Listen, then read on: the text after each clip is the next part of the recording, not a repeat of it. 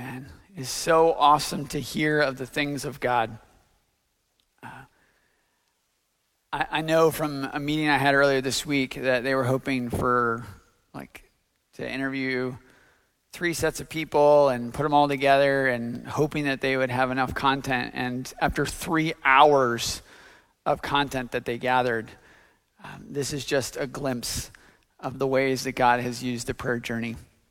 And I'm just so thankful that knowing that there's so many more, right? And I was talking to my wife this morning as we were getting ready for church, and we were just remarking. And 4 weeks ago, we heard from Nate about the new marriage ministry and new marriage pathways that are being birthed in our church. And then I got to talk about foster care. And last week, Ian talked about Afghan refugees. And this week, the prayer journey, it's like this explosion of God's work in our community. And I just want to be so careful to say this isn't just our church. This past week I was meeting with some local pastors in the area, and it's just amazing what God is doing in our region and around the world. It's just awesome, and it's good to take time to share with you how God is on the move. Let me pray and thank the Lord for that as we begin. Dear Lord, we thank you for the ways that you have used the prayer journey and the prayers of our people to seek the good of the West Shore and beyond for your glory. We are thankful for the gift that it is to pray.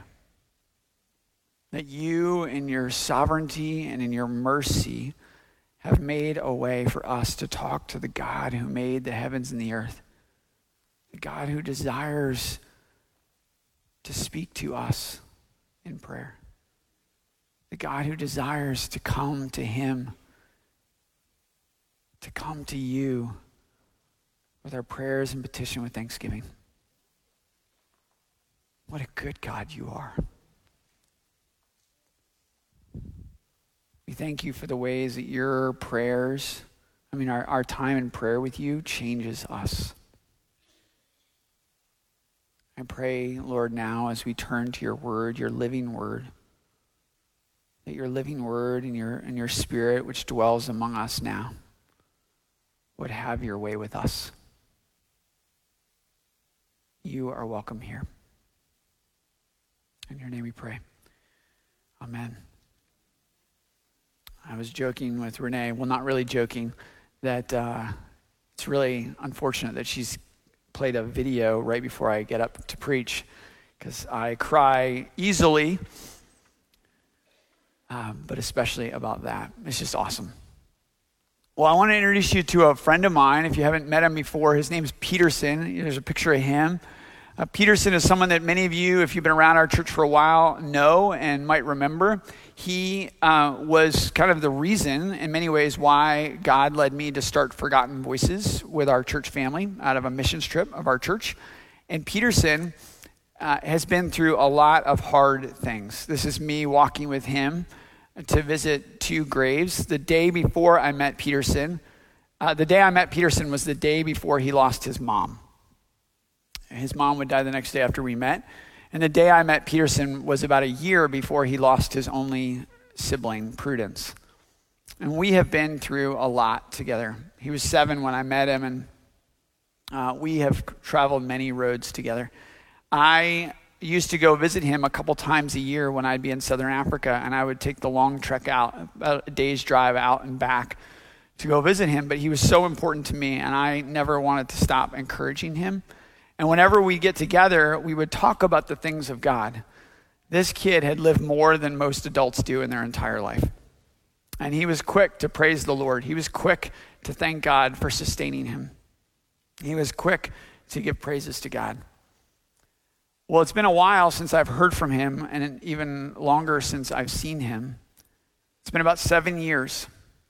And statistically, he's more likely to be dead than alive.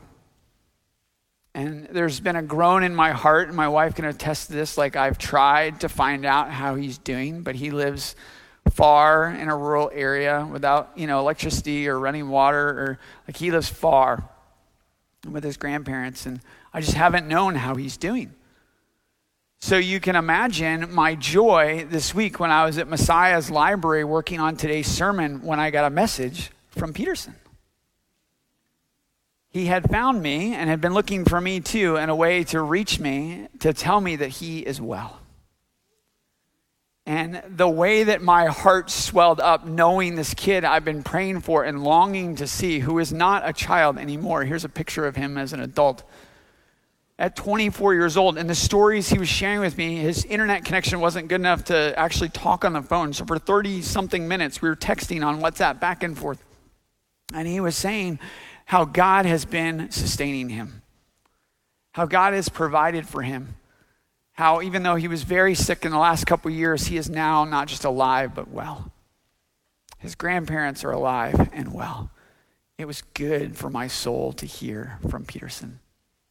And I told him, I tell you this story for two reasons. One, to give thanks to God, that he thanked me specifically and asked me to pass along his thanks to you all, because he knows that this body has been praying for him, and it's not unusual once a month for someone in this body to say, how's Peterson? And for a while now, you know my answer has been, I don't know. But let's keep praying. So I wanted you to know that the prayers of yours have sustained him. And so he was thankful to God for your prayers. But I also tell you this story to introduce today's text. We're continuing to look at 1 Thessalonians, and our series has been around Keep Awake.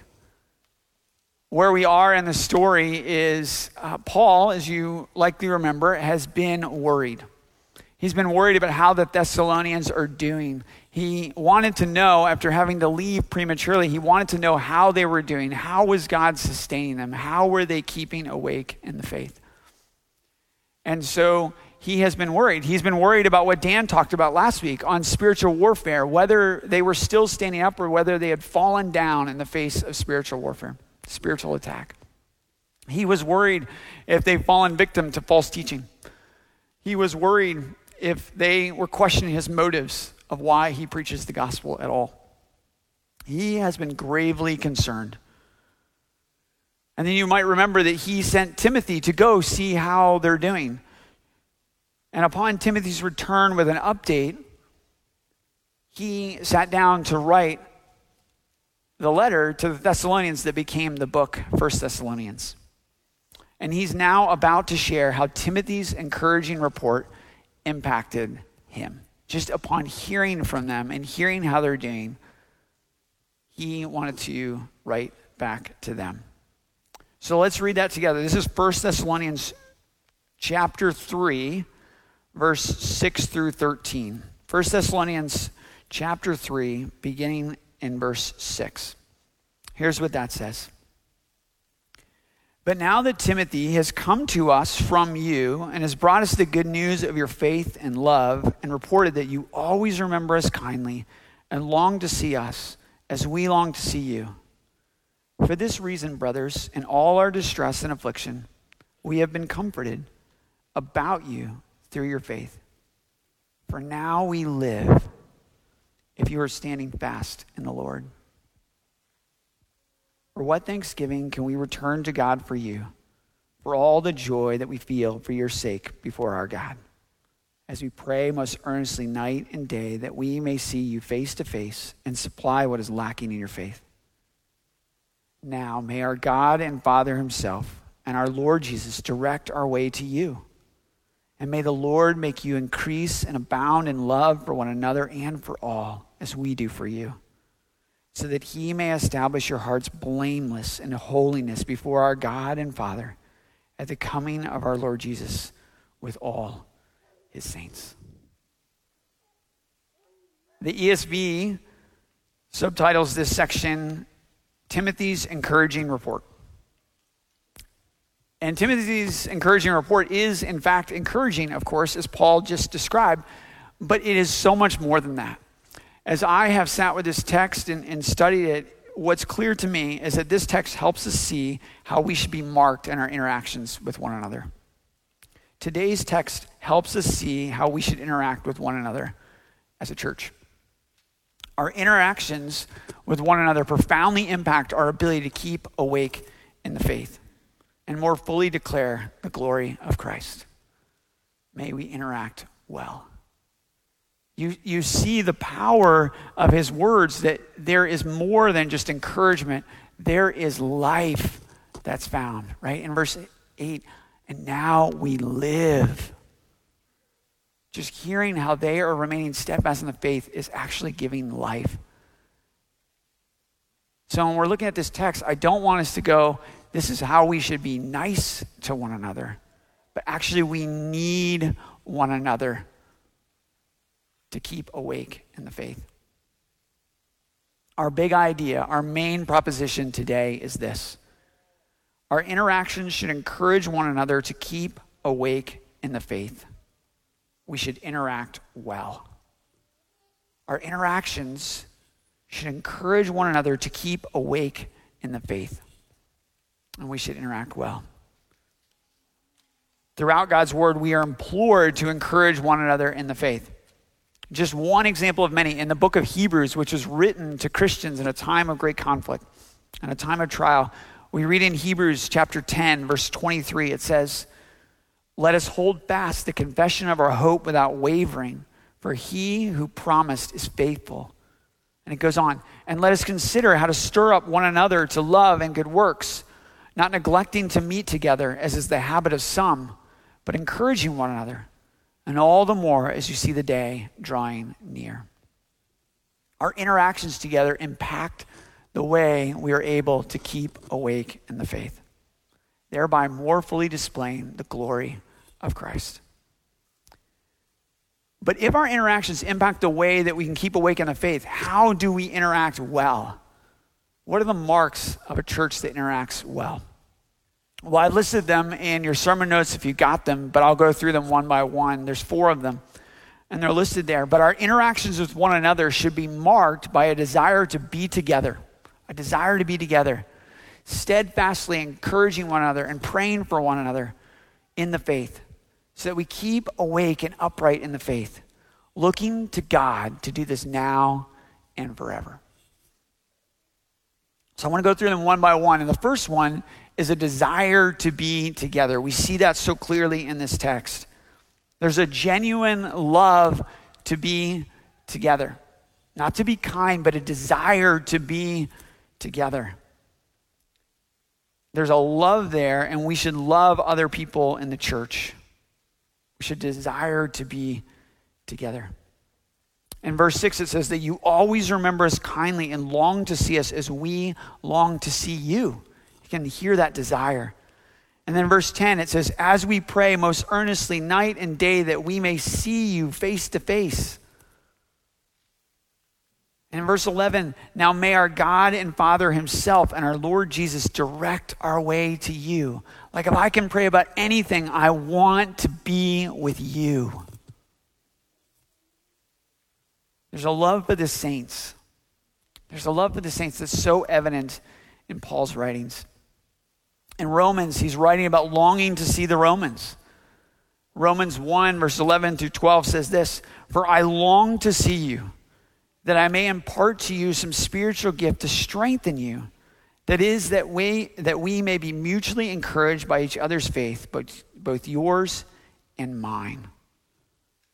Out of a love for unity in Christ comes a desire to be together. Because I don't know about you, I don't always have that desire. And truthfully, I didn't and haven't always had that desire to be with you. Over the last year and a half, I don't know about you, and it's me, it's certainly me. There have been moments where I'm like, I just don't want to go to church. I'm just tired of people.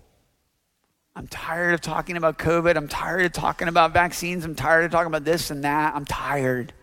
I do not want to be with them. I don't know if you resonate with that, but that's how I felt. But the problem, and that's a big thing because I love to be with people. I love to talk, as you are experiencing right now. I love to be with people. So we have to remember what Dan talked about last week in spiritual warfare, that there is this thing, this presence that we are up against, that we have to know that these feelings we have are not of the Lord. Like he desires that we be together, that we be united in him. And if we're united in him, we remember that we actually need each other to actually have life, not just to be alone. Our desire to be together shouldn't be to not be alone. It should be to be together with you all in particular. You, this body of believers that God has placed us together, and we should desire to be with one another as Paul desires to be with the Thessalonians. That should be our heart's desire. If we don't have a hunger to be together, what does that say about us? But I was thinking about this last year and a half or two in particular. I was reminded of God's desire to be together in you. My teammate Cindy Alioth and I were talking this week and just remembering what God has done to bring people back together. You know, when we weren't gathering in person, Cindy and I and many others on our hospitality team got to welcome people in the door. And almost every week there was somebody who's like, I haven't been to church in 3 weeks. It's so good to be back. I haven't been to church in 3 months, 6 months. I just met somebody last week. They haven't been here since February of 2020. And there were tears in their eyes often. It's just good to be back in the house of the Lord. There's a yearning in you that's been a sweet encouragement to me as one of your pastors. There's a desire to be together. And we have to ask ourselves, what is the condition of our heart? If it's a take it or leave it thing, like I can just watch it later, it's no big deal, or I'll just go next week. What is the condition of our heart? What are we longing for? Are we finding life in the body? Are we bringing life to the body? Again, our desire to be with one another isn't to not be alone. Our desire should be for one another in particular. Paul clearly desires to be with the Thessalonians, excuse me, and often writes about a longing to be with the body of Christ. May our church's interactions be well marked by a desire to be with one another. My friends, I'm so thankful to God for answering my heart's prayer to grow and a desire to be with you, because I don't now just want to be with you. I want to encourage you, and I want and need to be encouraged by you. I don't just want to hang out. I want to talk about the things of God. And that makes our second interaction. The second mark of interacting well with one another is that we encourage one another in the Lord. What does it mean to encourage one another in the Lord? I want to look at a few different things. The first is we actually have to go and encourage, right? Paul had left prematurely, driven out, and wanted to know what was happening with them. He wanted to go and encourage them. So he sent Timothy to actually go to visit them. And then Timothy got the report and encouraged them and was encouraged by them and brought that back to Paul. He sat down and wrote this letter, which became the book, 1 Thessalonians. And then that letter had to go back to the Thessalonians. You actually have to go and encourage. It's not a desire to, like, God help me grow, and a desire to love these people. You actually have to go out and encourage them and love them. The healing and the desire comes through the encouraging. We all know that we should be nice to people, but being nice isn't what Paul is calling us to. It's to give one another life, to remain steadfast in the faith. Not just have something to do on Sunday mornings or Bible studies, just to have something to do, but to give one another life. You have to go and actually encourage. I almost missed that one. You actually have to go and encourage. In verse 6, it says, "But now that Timothy has come to us from you and has brought us the good news of your faith and love and reported that you always remember us kindly and long to see us as we long to see you." Paul through Timothy, they went to the Thessalonians to go and encourage. They returned with encouragement from the Thessalonians, and they wrote this letter to go back. We actually have to encourage one another.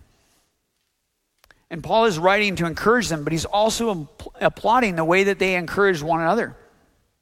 Later in 1 Thessalonians 5:11, Paul writes, "Therefore encourage one another and build one another up, just as you are doing." Keep doing it. I am encouraged that you are encouraging not just me, but you're encouraging one another. Keep encouraging. So we have to go and actually encourage.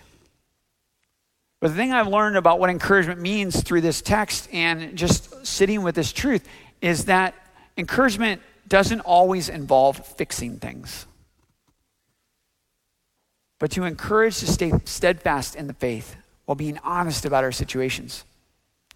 In verse 7 it says, "For this reason, brothers, in all our distress and affliction, we have been comforted about you through your faith." Paul was suffering and experiencing persecution and attack, and he, in his suffering, still wanted to encourage and went through Timothy to encourage them. And even though their situation was hard, it was encouraging that Timothy was able to go and bring back a report.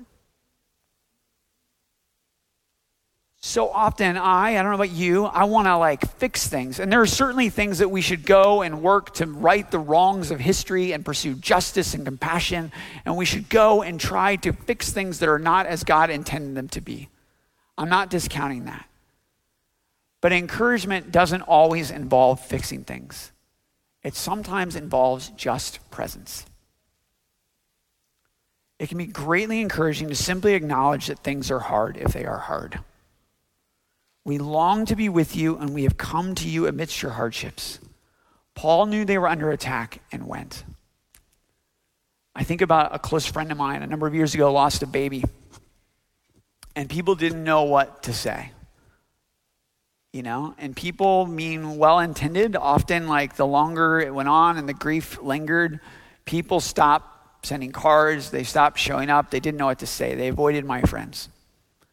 And the thing I learned, sometimes by being a bit creepy, by driving to their house and just parking in the street and not going to their house, but just texting and saying "Hey, I'm outside if you need me. And if not, I'm just going to sit outside your house." Is the presence and just coming again and again taught me that I could do nothing to bring their child back to life. But I could sit with those who mourn.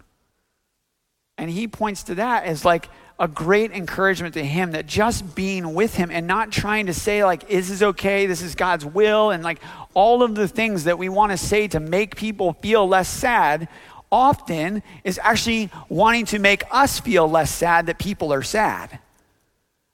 But the encouragement is to mourn with those who mourn, to be present. Because Paul and the Thessalonians were each independently but united, suffering for the sake of the gospel. But it was encouraging to know that in your hardship, I'm experiencing hardship, there is a way out. One of our values here at the church, we have 5 core values that we pray over you and we pray that you grow in, and we're working toward and just waiting on the Lord for how we grow in this. We have 5 core values. And one of them is to be rather than appear to be. We want to be a place that bees rather than appears to be. This is how we define it. We commit to being a safe place for people to wrestle with doubt, fear, sin, and brokenness, so we all might become like Jesus in reality, not just in appearance.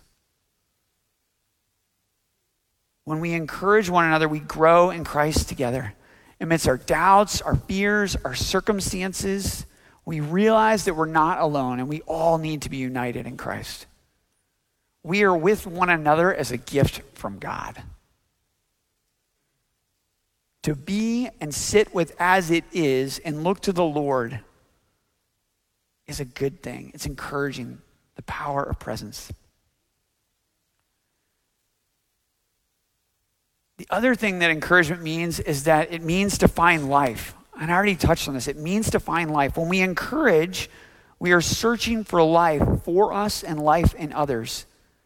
Encouragement actually means the act of giving someone support, confidence, or hope, or the ability to remain steadfast. Giving someone support or confidence and hope. So I'm going to encourage you, but in looking for ways to encourage you, looking for where life is there, that like I see hope here, I also receive hope because now I see for something that I was looking for.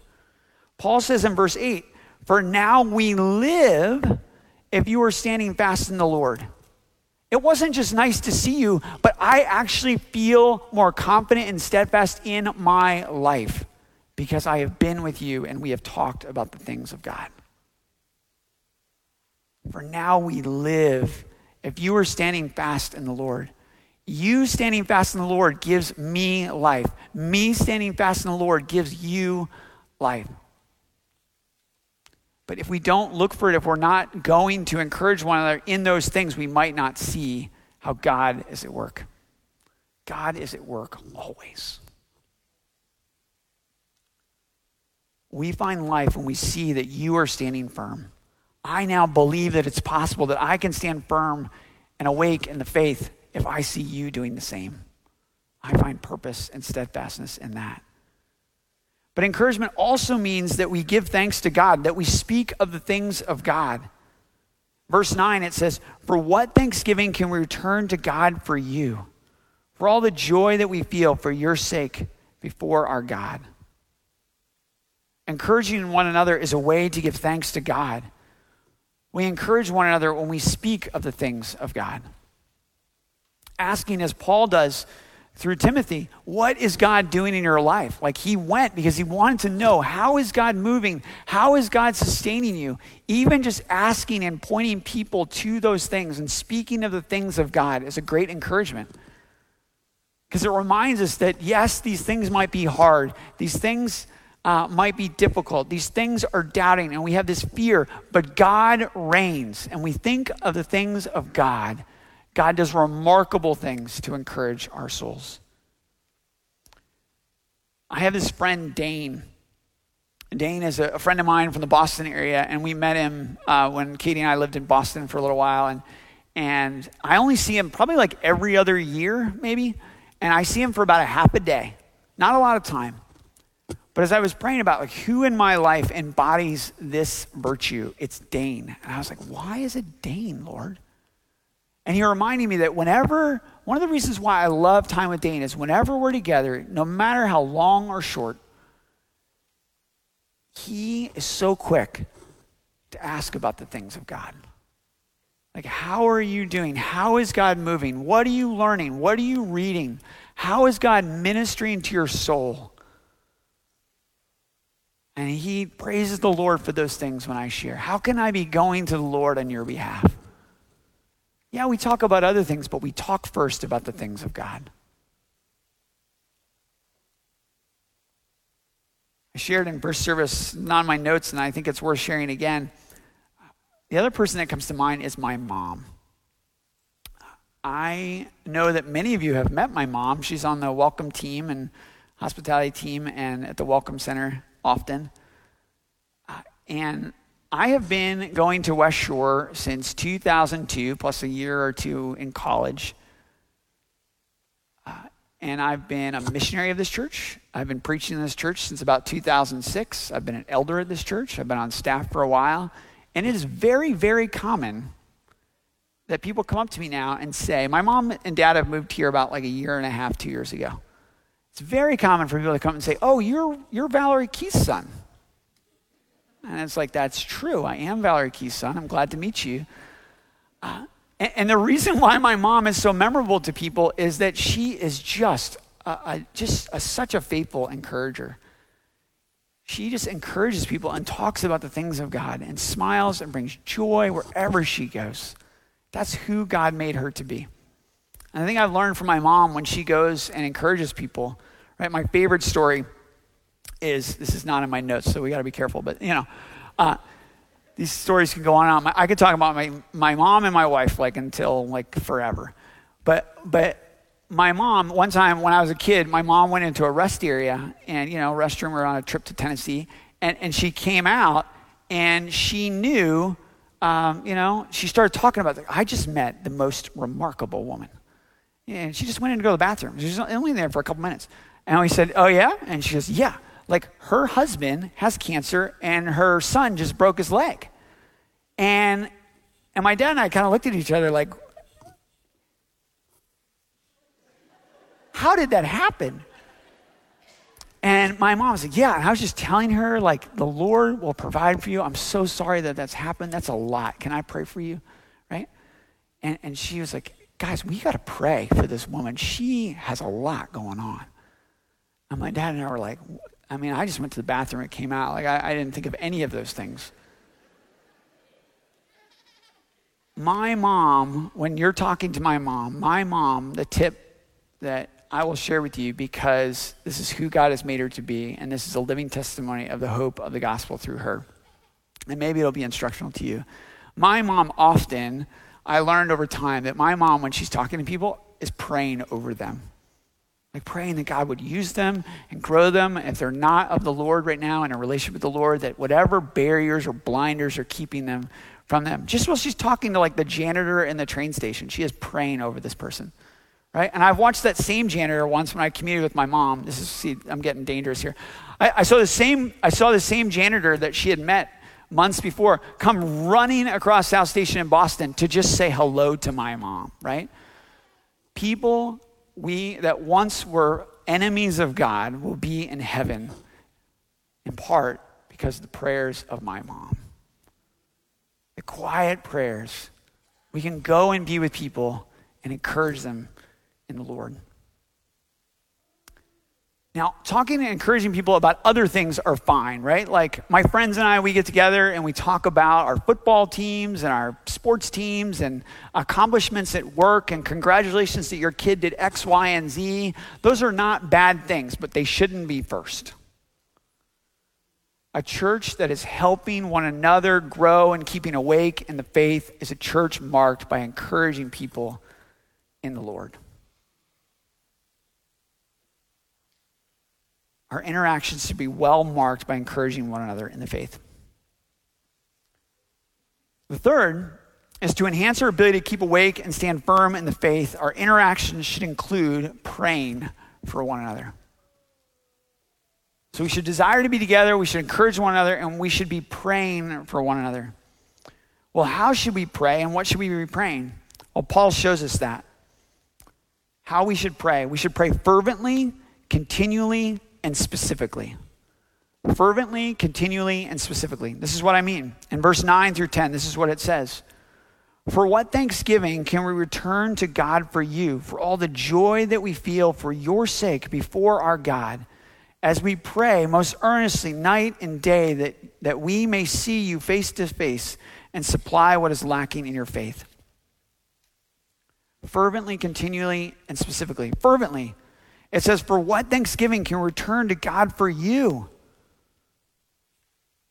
And we pray most earnestly, in verse 10. And then, of course, continually, night and day, Paul is praying for the Thessalonians. And then in verse 10, he shows us specifically, he prays specifically for two things. First, that we may see you face to face. And second, supply what is lacking in your faith. You remember that he had to leave prematurely and he didn't get to finish his teaching. And so he longs to be with them face to face, but not just to hang out. He wants to help them grow in their faith and be encouraged by them as they have encouraged him. He's trusting God to supply their needs. He says something similar. Paul says something similar in Ephesians 6:18. He says, praying at all times in the Spirit with all prayer and supplication. To that end, keep alert with all perseverance, making supplication for the saints. He calls the Ephesians and the Thessalonians to keep alert by praying fervently and continually for God to give them what they need, for the Spirit to provide. So to pray for people, how do we know what to pray? I think that we need to listen and ask and listen. And we should converse fervently, continually, and specifically about the things of God. An example is my life group. I'm a big fan of life group, not just because I'm on staff and they pay me to say this. My wife and I have been in life groups. Like I've been in life groups, in different groups, like in my spiritual journey since I was a child. And our life group now, we have grown so much in our faith. And one of the ways we've grown is we do these things called gender nights. So we meet every week as a life group. And then the first time we meet in the month, we do these things called gender nights. The guys go out and the gals go out, and we go out separate places. And the thing I've learned of how to grow and pray for one another is that we get right down to the things of God. Like we can text each other and chat about this thing and that thing. And again, like our sports teams and this, we talk about all this stuff. We text about all this stuff. But when we get together for gender night, we talk about the things of God. Like, what do we need to confess? How is God moving? What's heavy on your heart that we can be praying for one another about? And then you know what we do? We pray. And the other thing we do that helps us bond together and pray for one another is that we read a chapter of the Bible together, the same book of the Bible. We go through books of the Bible, and we take turns who's doing that.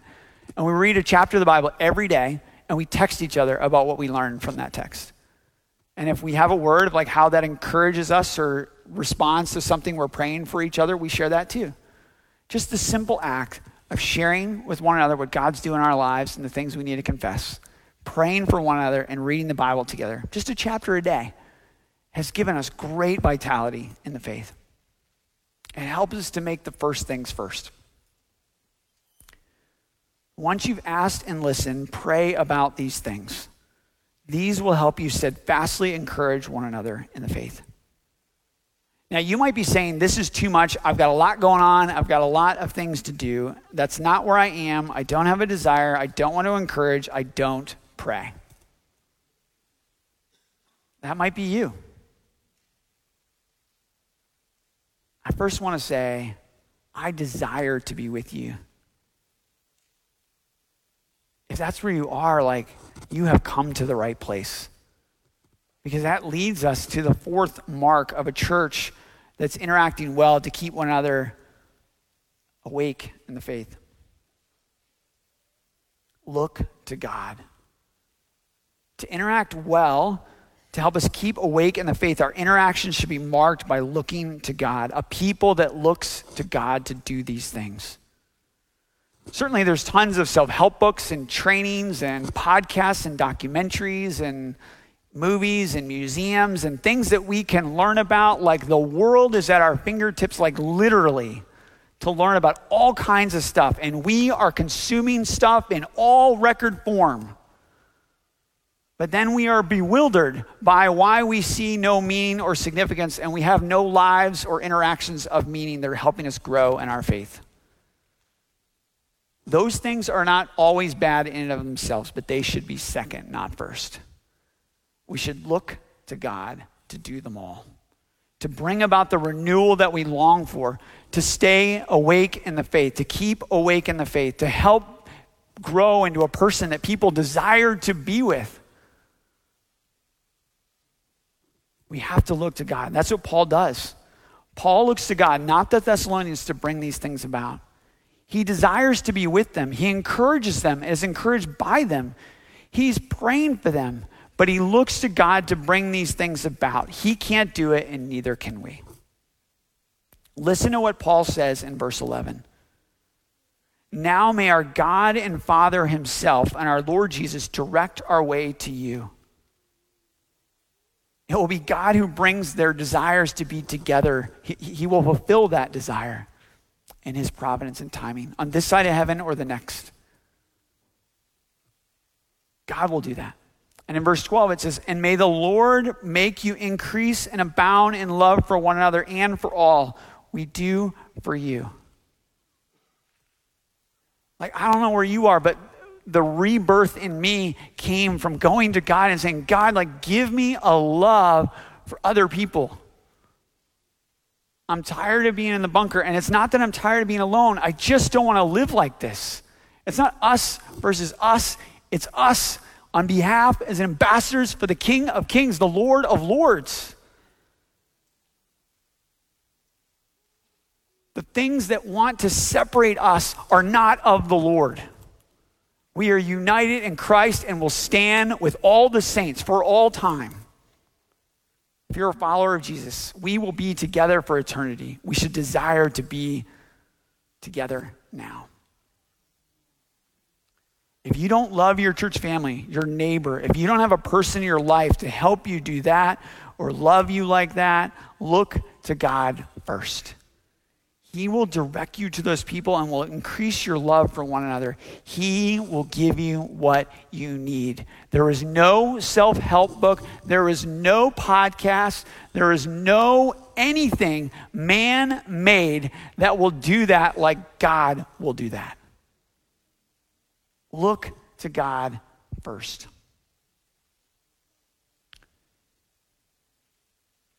In verse 13 it says, so that you may establish your hearts blameless in holiness before our God and Father at the coming of the Lord Jesus with all his saints. Looking to God explains why we do all of this. To keep awake and stand blameless in holiness before God the Father.